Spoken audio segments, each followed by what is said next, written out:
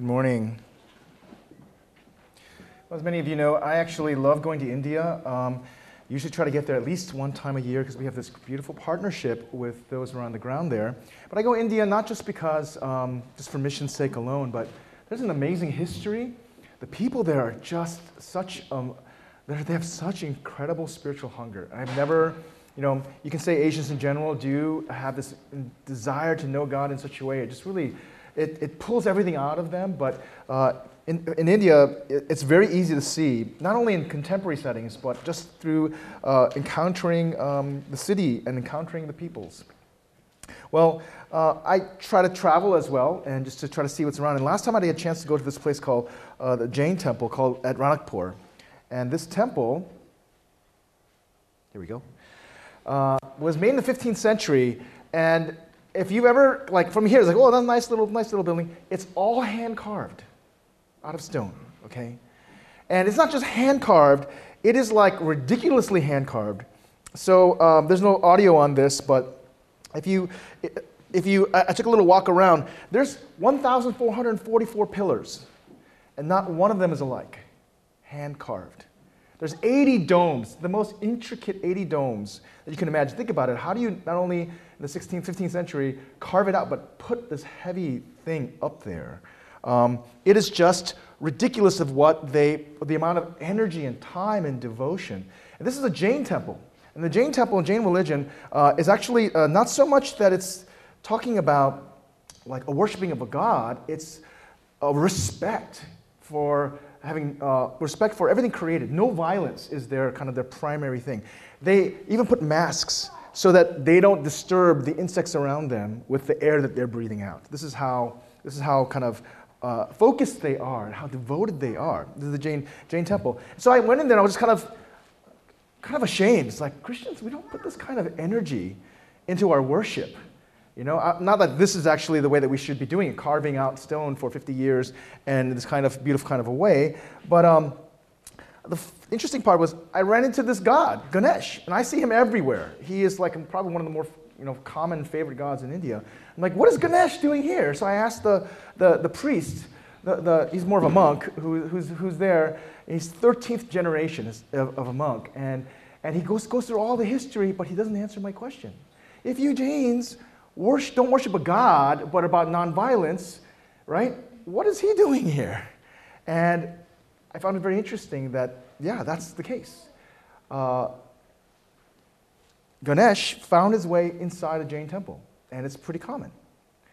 I reflected on this, and I was thinking about how, wow, everywhere we go, especially in India, there's signs of idolatry. Okay, every home has some symbol. Every block has a little shrine and a temple, and in many ways, it's an overt description of how hungry and spiritually hungry people of India are. But even in a place like this temple, where it's not supposed to be a god, they have a god there where they worship. It's very easy to go to a place like India and kind of point out, because it's so overt.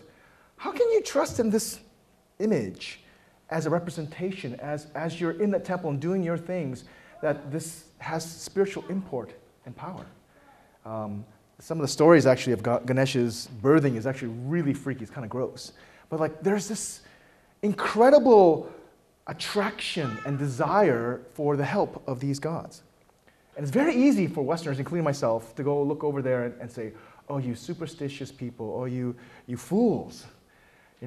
Something created is not going to save you. It's not going to help you. This is not a living God. The interesting part is, Westerners might be able to criticize the overt expression of idolatry in these ancient religions, right? Even that we see in the Old Testament. But we are sometimes woefully clueless to the rampant idolatry happening in our own lives. Because it's not just about an external expression of, oh, this thing that's been made that's by human hands, that somehow you look to and you worship and you trust and it's going to help you.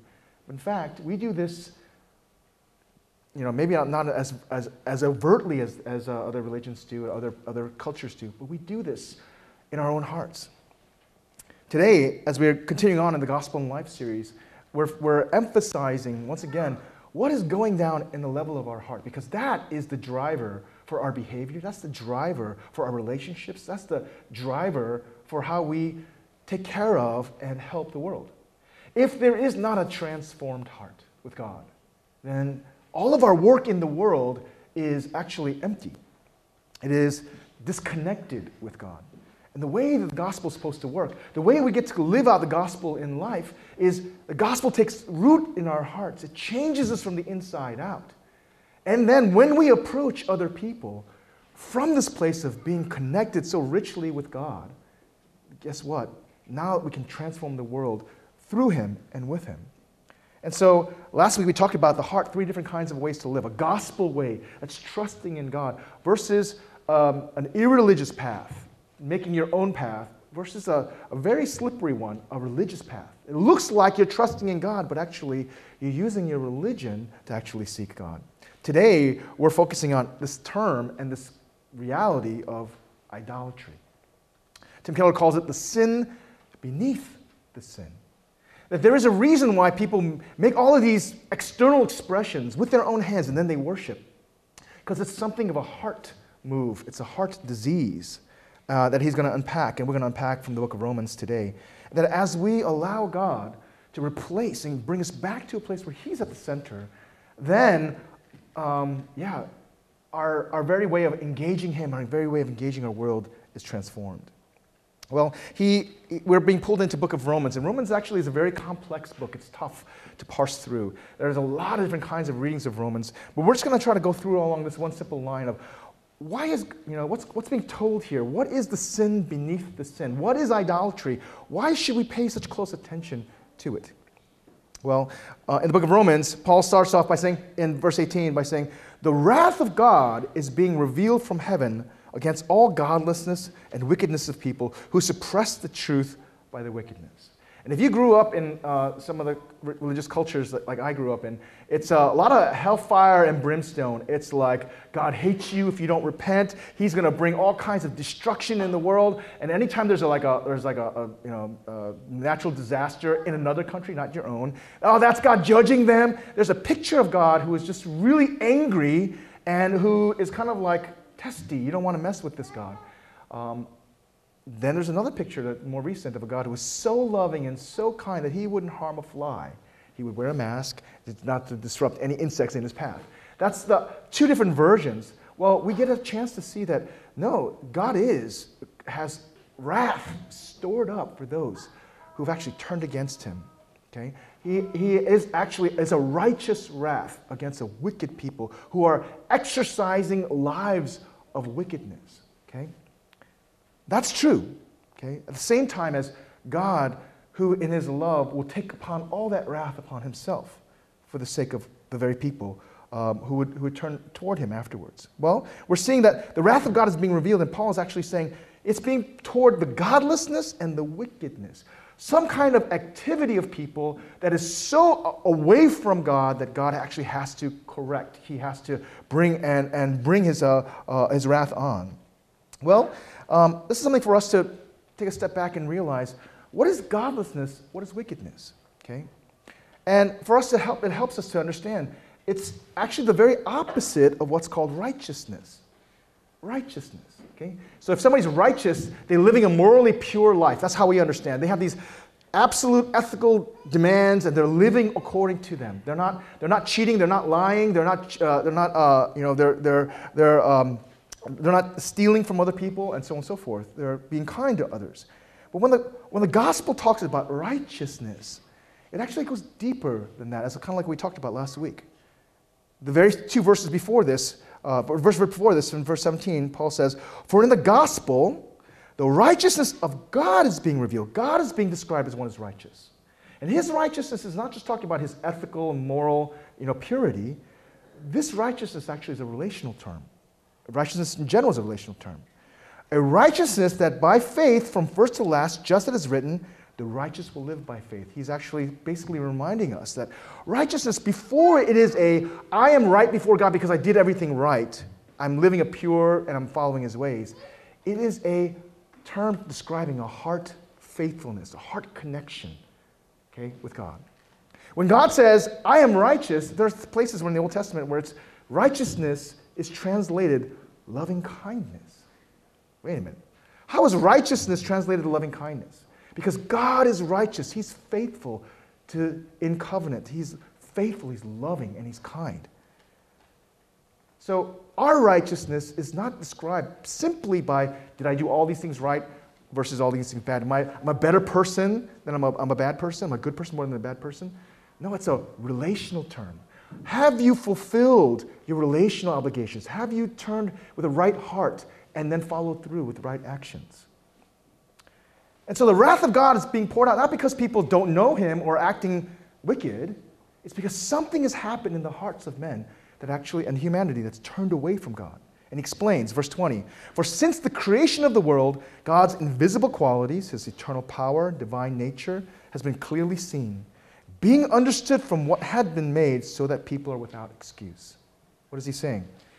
It was so visible, it has been. All the peoples of the earth have always looked to God. Okay? Different ideas about him, different ways of relating to him, but there is this complete awareness in humanity that there's a God to contend with. It says, for although they knew God, that includes not only peoples but individuals, although they knew God, they neither glorified him as God nor gave thanks to him. And because there was somehow something in the heart that disconnected with God, they knew he was to be worshipped and followed and trusted, but instead they went their own path, whether it's a religious path or an irreligious path. It says, their thinking became futile and their foolish hearts were darkened. The very thinking about life, how to live, what is our purpose, what does it mean to love, all of that gets futile, gets twisted, gets darkened. Though they claimed to be wise, they became fools. And this is getting to the heart of the sin beneath the sin. They became fools and exchanged the glory of the immortal God. God in his beauty, God in his ways. What does it mean to be in right relationship with God? They took that, they had that option, and not just in the garden, but in our hearts too, and they exchanged it for images, okay? To make look like a mortal human being and birds and animals and reptiles. Okay? And because this exchange happened, God is not in the heart. Instead, they put something else in there. God gave them over in the sinful desires of their hearts to sexual impurity, for the degrading of their bodies with one another. There's a consequence in how they even lived and treated each other. This is at the heart of it, this exchange. They exchanged the truth about God for a lie, okay? And worshipped and served created things rather than the Creator, who is to be further praised. Idolatry is not just about this strange, worship of a man-made item. It's actually starting in the heart. Something has happened where the seat of the person in trust and in relationship, it's supposed to know God, love him, worship and pursue him. Now he's been replaced. The Creator himself, the glory of the immortal God, has been changed and replaced with something that's created, something less. Okay? Well, this is actually Paul's way of confirming to all those who are listening, especially the Jews, that the Gentiles, they don't deserve God. They've screwed up royally. They're so idolatrous, these Gentiles. But you know what? If you look at the history of the Jews, they're just as bad. And they're worse. They received the law, but they still, in their own hearts, by their breaking of the law, exercised idolatry. Okay? They saw the power of God bring them through 10 plagues and the Red Sea and supply them with manna and water. And they got to this mountain where they're called to worship, but after 40 days, Moses is not coming down, and they're freaking out. They want a God that they can see and touch and handle and manipulate. They make Aaron carve out this golden calf. And this golden calf was not just at this time. It was ground down and they made to drink it. It extended on later on. There's Jeroboam's golden calf through the history of Israel continues on. It's actually kind of like, you look at them and you go, what's wrong with you? God has been so good. You saw 10 miracles. You saw the Red Sea split. You saw the Pharaoh's army, the superpower, be wiped out in front of your eyes. You saw him, water coming out of rock constantly. You saw all of this. How could you not trust him? How could you make a God and then worship him in the way that all the other people worship. This is, by the way, a good reminder. Whenever you read the Bible and you get really livid and you're like, how are you stupid? How dare you? How could you be so stupid? Watch out. Because actually, we're not that much different. We might not actually make it out of something physical, but we pursue false gods, golden calves, like crazy. Our culture does, and we do.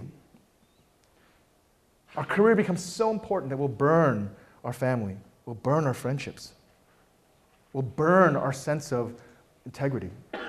Our family becomes so important that everything else becomes, and we'll believe to ourselves, this is the way God would have it, right? Money, culture, art, okay? Power, approval of others becomes so important. We'll allow others to walk all over us and others as well. Fame, success, comfort even. Anything that somehow that we are turning to give us a sense of security. Because I have this, because I'm pursuing this, I feel secure, or a sense of significance. Because I have this, I have fame, everybody knows me. Because I have success, I have money, I'm of importance. My life has purpose. I'm doing something. I have identity because of this. And if it's not God, that's an idol. Yeah. It's the sin beneath the sin. Yeah. It's not just the lying and the cheating and breaking of the Ten Commandments. That's just the sin. Underneath it, it actually is what's happening in our hearts. And we can turn anything into an idol. In fact, it was Calvin who described this, saying that we are really good. Humans are really good at making idols. We'll make an idol out of anything. Okay? In the Hindu pantheon, it's 33 million gods and counting. Okay? That's a lot. I can't keep track of 33 million. Right? Well, in the human heart, it's probably more. We can turn anything. Everybody has a different thing sometimes that we look to give us a sense of security and significance, and it's not God. Well, I'm going to spend a little time just talking about idolatry is at the cause of our breaking the law. Okay? This is Martin Luther. He says, all those who do not at all times trust God, being in a right relationship with God, a righteousness by faith, which is a trust word, and do not in all their works or sufferings, life and death, trust in his favor. So everything that you live, if you're not doing it out of trust, of his grace and goodwill, but instead you begin to seek favor in other things or in the things themselves, okay? Guess what? You've broken the first commandment. Okay? They do not keep this first commandment. And by definition, you're practicing idolatry. Yeah. He goes on to say, even if you were to do all the works of all the other commandments, and in addition, do all your religious work of prayers, fasting, obedience, patience, chastity, right? That's kind of a form of sexual faithfulness. Innocence of all the saints combined. You are the most righteous-looking person of all. Guess what? If the chief work, that's the stuff inside, the reason why you're doing all these things, okay? Whether Christ is there, it's out of trust and out of obedience, out of faith. If the chief work is not present, without which all others are nothing but mere sham, show, and pretense. What he's saying is, all of the 10 commandments are unpacking of the first commandment. You shall have no other gods before me. God is to be first in priority, first in loyalty, first in desire. That when another desire begins to break out and take control, guess what? Sooner or later, your love for Christ, your hunger for God, actually will begin to diminish. And you'll actually have a very difficult time seeing him. Now, this is the hard part. Desire and satisfying desire feels like life. Okay? Okay, if you're hungry and you're a foodie and you go to the best restaurants every single day, okay, it feels like life. Okay, I'm kind of a foodie. Not really, I'm a cheap foodie. But yeah, when I went to Hawaii and I ate the most delicious food, and I was like, oh, it feels like life. If you love beautiful environments and you get to travel to the most gorgeous places in the world, if you love culture, right? If you love this man or woman, and finally you're able to have consummate a relationship with them, it feels like life. These are all gifts of God. But once that, not only a feeling, but a desire overruns its bounds, It becomes inordinate, okay? No longer is it life. Now, that becomes Lord. That desire becomes something that controls you.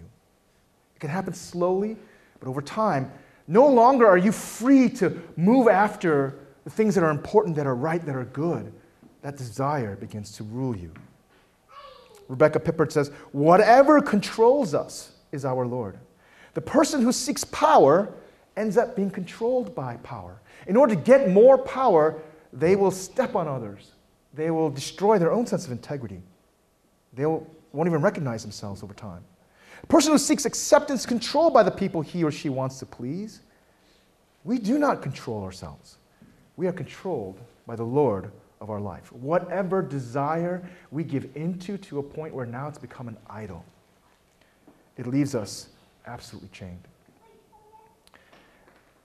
It used to be where I looked at addicts and I would say, how could they do that to themselves? They would take great lives. They have a house, they have a great job, they have a wonderful family and community, and they have children. How could they allow themselves to go down this path? But if you've been paying attention, the amount of deaths attributed to opioid overdoses and addiction is ridiculous. It's not just happening in the rural areas, and you can track a lot of it. This is not just junkies just dying. These are people who were fine. They were living these fruitful lives, got into an accident, and they were prescribed these, oxycodone and these opioids that took away their pain. And that feeling of comfort, that feeling of peace, that feeling of pain release was so sweet that once they were off those prescriptions, they didn't know how to live otherwise. Living without that feeling somehow was not living. And I don't look at those individuals as weak anymore. I don't look at them as like, how could you? I'm like, wow, this is how not just addiction, but idolatry works. Sooner or later, they move away from the prescribed pills because they get too expensive and their access gets a little too hard.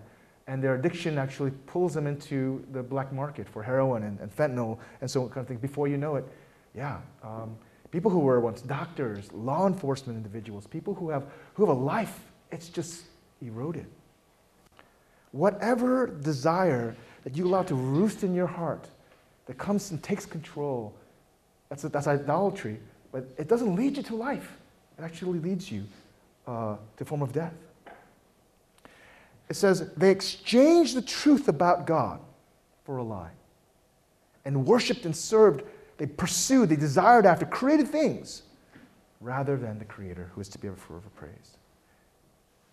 And so it's important for us to actually pay attention to this, because there is no way to have a life with God if there's idolatry in our hearts.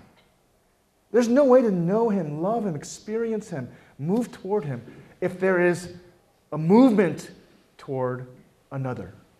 If you break the first commandment, there is no way to be righteous. There's no way to be with God. This is where we begin to say, okay, idolatry is not just for other peoples of other countries and cultures. This is actually something important for us. And if you grow up in church, you'll have overheard it. And you're like, oh, another sermon on idolatry. But actually, it's important for us to realize we have to pay attention to this. All of our good can get corrupted because we're doing good for other reasons. For power, for acceptance, for control. And we'll find ourselves, like the Apostle Paul, like Saul, so righteous and become an enemy of God. So how do you begin to tell if your heart is moving toward a path of idolatry? If something good, becomes an idol, how do you begin to track your own heart? This is really important. I'm going to give you two things and then four questions that Tim Keller gives us. First and foremost, pay attention to your desires. There's got to be a self-honesty. If you're in a relationship and you're married and you're really frustrated with your spouse and there is this person that you keep thinking about because that person is much different, they're nicer, whether it's physically or emotionally. You'd be surprised how many adulterous affairs happen not because of a physical attraction, but because of emotional support that you get. It tells you it's something that's happening inside. You pay attention to your desires. You pay attention to them. And you pay attention to your loyalties. Once your loyalty is being pulled away from God because of this thing, which is so attractive to you, which is not a bad thing, but in fact, now it steps on God and Him being first, that's when you're on your path toward idolatry. Tim Keller gives us 4 questions, because this is really important. You cannot deal with idolatry if you can't name it, if you can't identify it. If you come into a doctor and you're like, "Doctor, I'm feeling so sick," what does he ask you for? Give me your symptoms. How do you feel? When did this start? What's going on?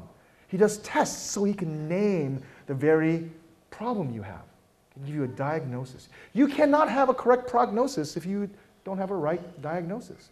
If you go in, like many people do, and you're like, "I'm not feeling very well," and someone just shoves antibiotics in your face, actually that's not helping, because it could be something else.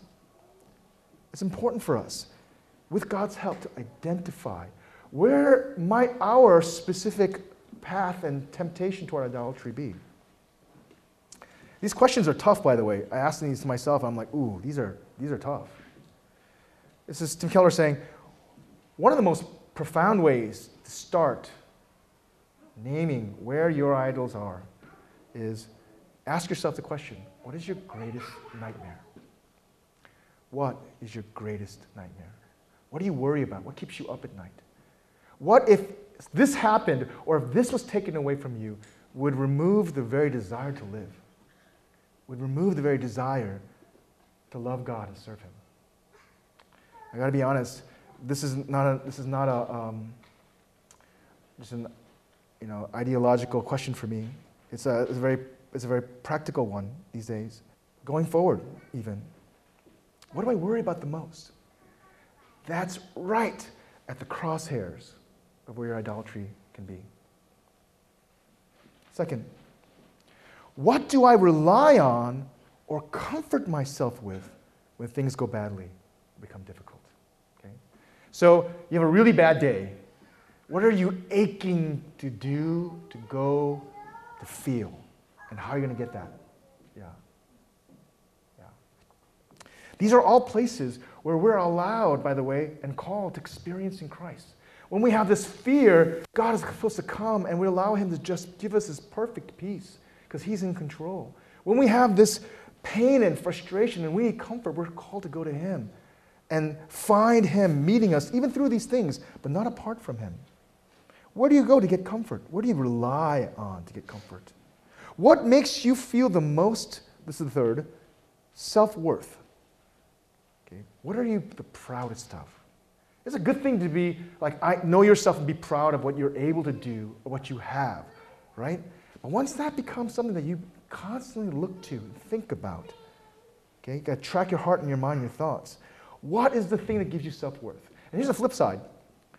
What destroys your self-worth that you just don't want to deal with? That might be where your idol is. And the last question here. What do I really want and expect out of life? What would really make you happy? Okay? This is where it gets a little tricky, because we can say things and think things on the outside, but if we track our hearts, often, no matter what the circumstances, it becomes the driver. This will make me happy.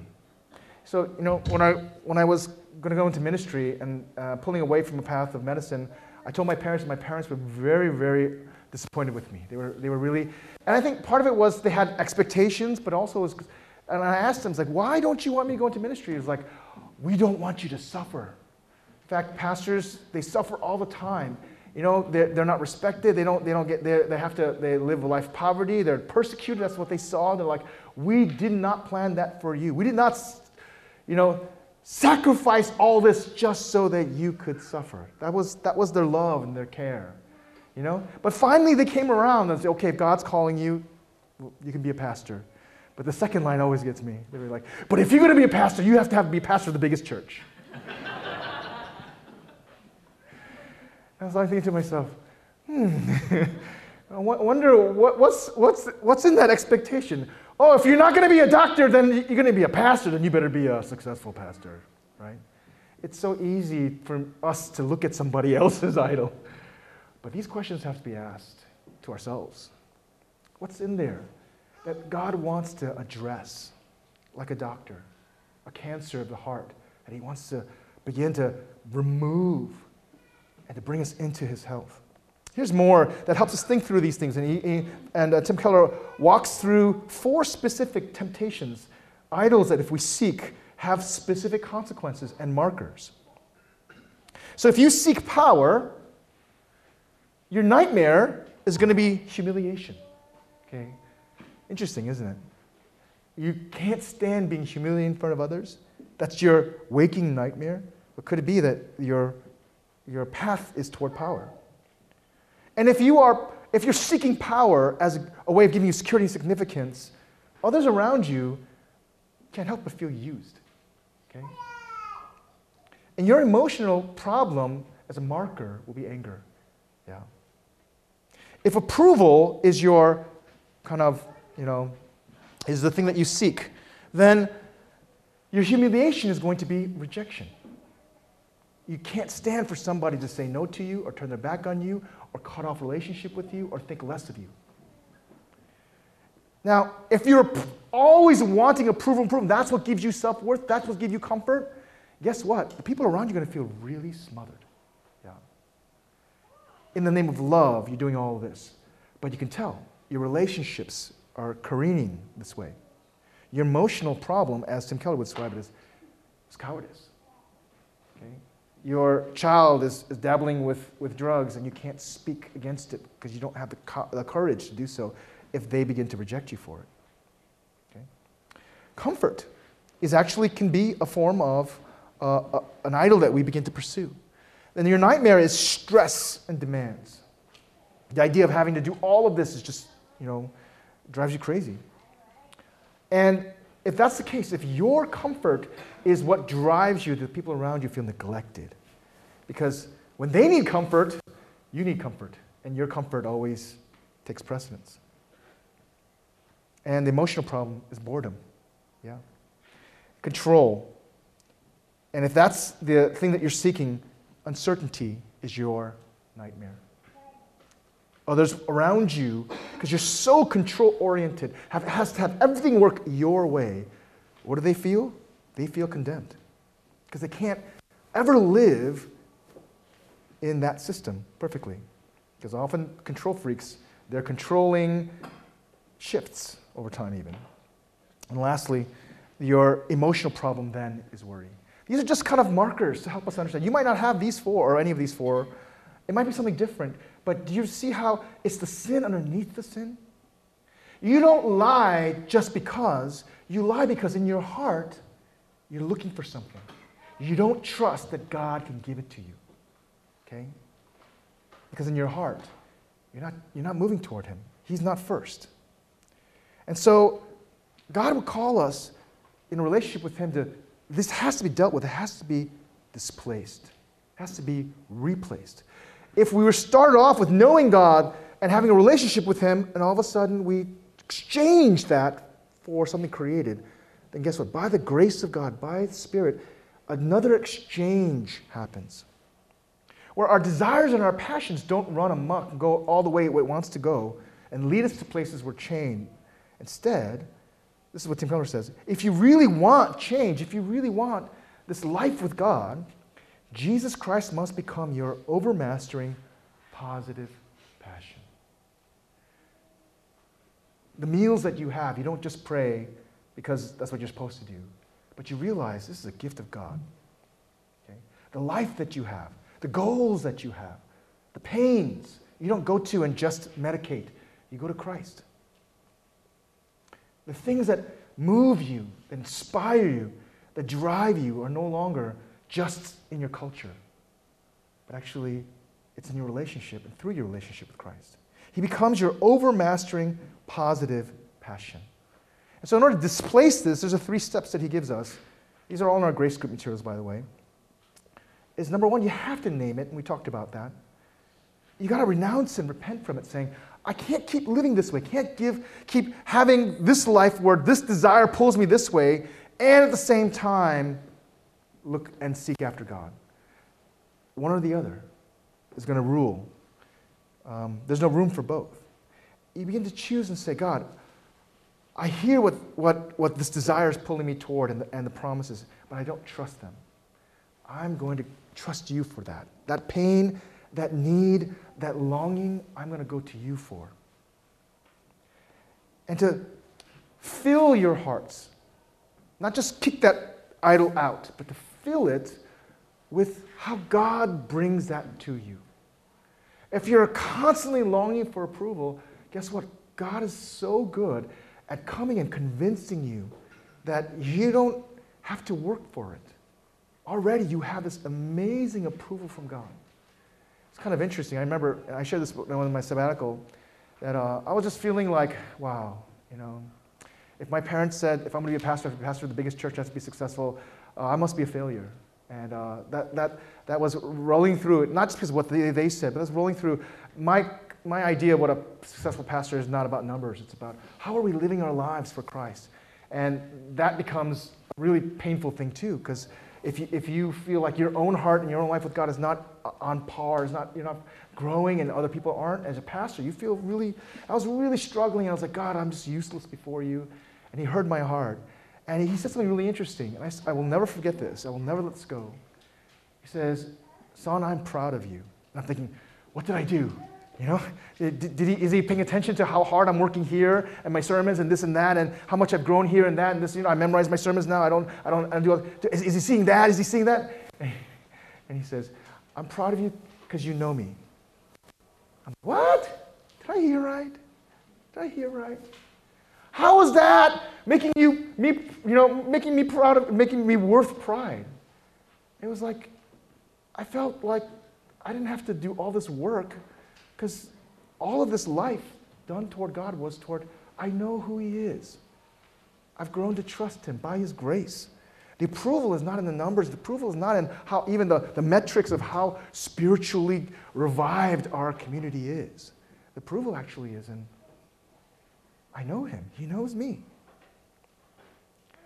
Some of this has to begin to change deep inside our hearts. Some of the deeply rooted idols that we just didn't even realize we're operating out of. But when God gets a hold of us, guess what? Some of these things are identified. It gives us the courage to say, I don't want to live this way anymore, through others even. And then through that grace, we begin to be open to and operate out of this overmastering, positive passion for Christ, where God is more important than anything. And it's not, you have to force it. Over time, your spiritual taste buds begin to change. It's the gospel itself that begins to work in us. I want to have you bow your heads with me. And I'm going to call you, whether you've not been much in church in your life or you've grown up in church, call you to realize that our hearts are like idol factories. It's slippery. It's more slippery here. It's not as easy to tell. But in our sinning, there's a sin beneath the sin.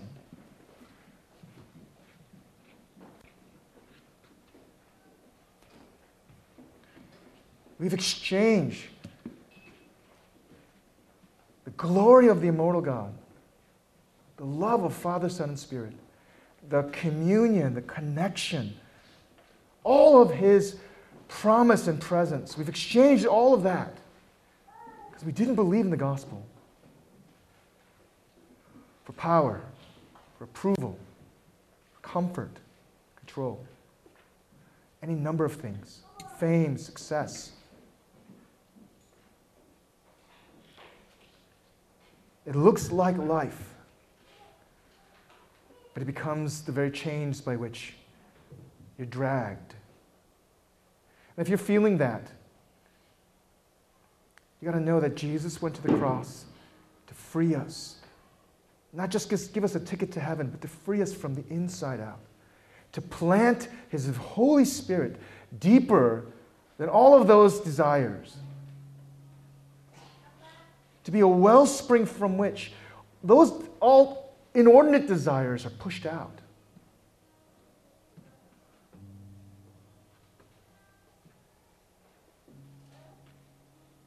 Maybe you need to hear again how much he loves you, how much cost he paid to change you from the inside out. That his Spirit is helping you name idols. The very things that are going to squash the life out of you. Because he loves you, not only will he help you name them, the Spirit of God will help you turn away from them. Show you that that's all lie. They cannot give you life. Fill you with the life and the love of God. Begin to train your heart and your mind to rejoice, to find him, to seek him. If that's where you are, God is pointing at some place, something, some movement of your heart. It's not because he is trying to bring wrath upon you. He's trying to free you. Would you respond? If you would ask those questions in reflection. What's your nightmare? What do you worry about? What gives you self-worth? What are you proud about? What do you run to for comfort? As you ask some of these questions, take some time to respond to God in his love and his truth. Let's pray.